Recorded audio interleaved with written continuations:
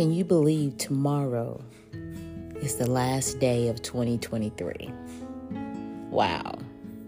One of the biggest lessons I learned and that I will be taking with me into 2024 is doing exactly what God requires of me and not allowing my own fear, my excuses, or other people's opinions of me get in the way of that. To be completely surrendered to the purpose and plan of God for my life. So what's the biggest lesson you've learned this year? And how will you implement it in 2024?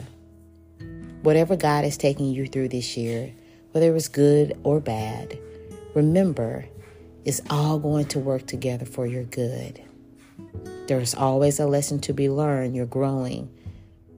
You're growing and getting stronger and wiser in the things of God.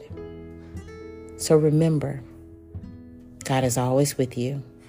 He's never going to fail you. Get ready for 2024 and stay motivated.